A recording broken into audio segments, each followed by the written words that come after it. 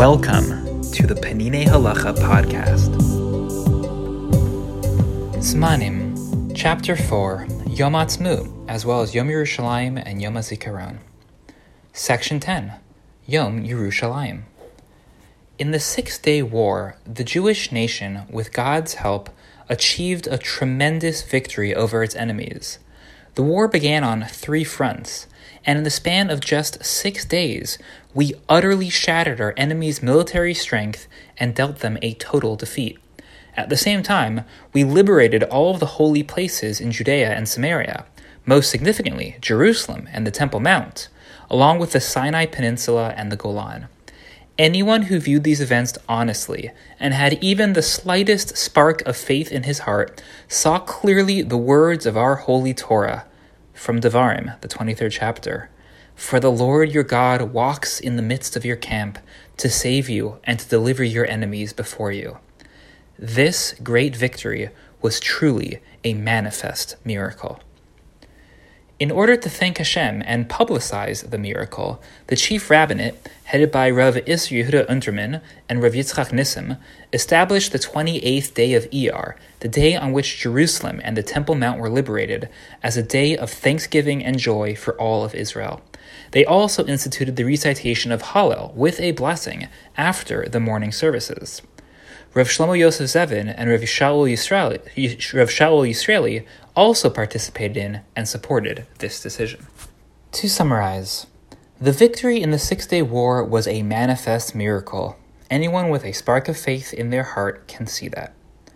To publicize this great miracle and to thank God for it, the chief rabbinate declared the 28th day of Iyar as a holiday, known as Yom Yerushalayim. This day was chosen because it was the day that Jerusalem was liberated. On this day, we recite Hallel with a bracha as part of the Shacharit service. A few notes from me. First, it seems to me that the Penine Halacha downplays the Yerushalayim element of Yom Yerushalayim. I say that because, A, in his telling, the day celebrates the many miracles of the Six-Day War. Sure, the date chosen happens to be when Jerusalem was liberated, but that's just the anchor.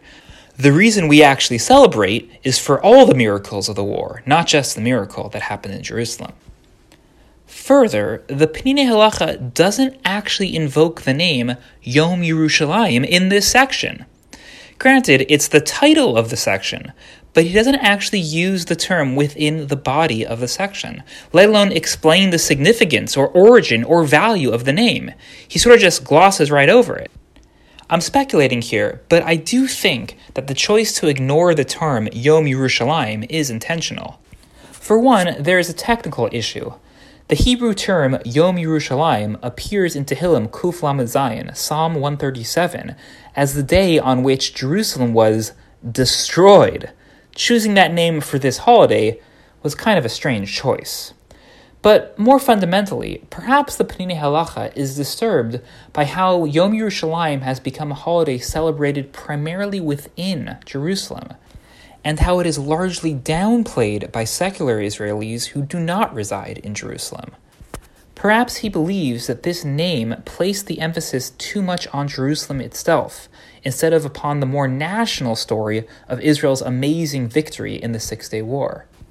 Here, in this section, the Penine Halacha has a chance to recast the day and recast our understanding of it, returning the emphasis back to all the miracles that occurred to the entire nation over the course of the Six-Day War.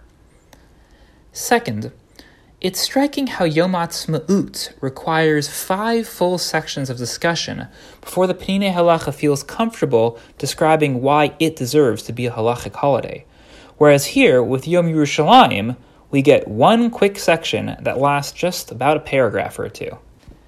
My sense is that the Penine Halacha believes that most of the intellectual work that he did to establish Yom Ha'atzmaut doubles as coverage for Yom Yerushalayim. That is, if you're able to accept that there is a mitzvah to settle the land of Israel, and if you accept that the redemption has begun with this newfound state, and if you accept that the saving of Jews, physically as well as spiritually, from harm is worth commemorating, and if you accept that the 3 oaths passage of the Talmud should not be read too seriously, then yeah, you probably are already on board that the 6-Day War deserves a holiday of its own. Indeed, I believe that this is why the Peninei Halacha titles this chapter Yom Ha'atzmaut, with Yom HaZikaron and Yom Yerushalayim added in only as a subtitle. The main point is Yom Ha'atzmaut. If you can accept it, and you can accept the ideology behind it, the other holidays will flow out from it as well. That said, there is an interesting new element in this Yom Yerushalayim section, which did not appear in his previous writings about Yom Ha'atzmaut. That is, the concept of a revealed miracle. When it comes to the 6-Day War, the Peninei Halacha states that it is a revealed miracle, obvious to anyone looking, and that secular political causes for the fantastic outcome simply do not hold up.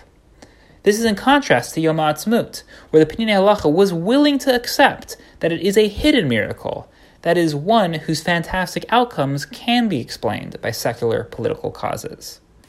Because the 6-Day War is a revealed miracle, a new emphasis comes out when he describes the rationale for establishing Yom Yerushalayim. The holiday is not just to thank God for the victory, but to publicize this spectacular and revealed miracle. One final parallel between these 2 days, which is buried in the footnotes. On both of them, there is debate whether Hallel should be said with or without a bracha. Though the Peninei Halacha advocates clearly for a bracha on both holidays, Rav Ovadia Yosef and others advocate for Hallel without a bracha on both days. The Peninei Halacha podcast provides English audio of Peninei Halacha, an exceptional work of halacha by Rav Eliezer Melamed Shlita. The English translation was overseen by Eli Fisher and Koren Publishers.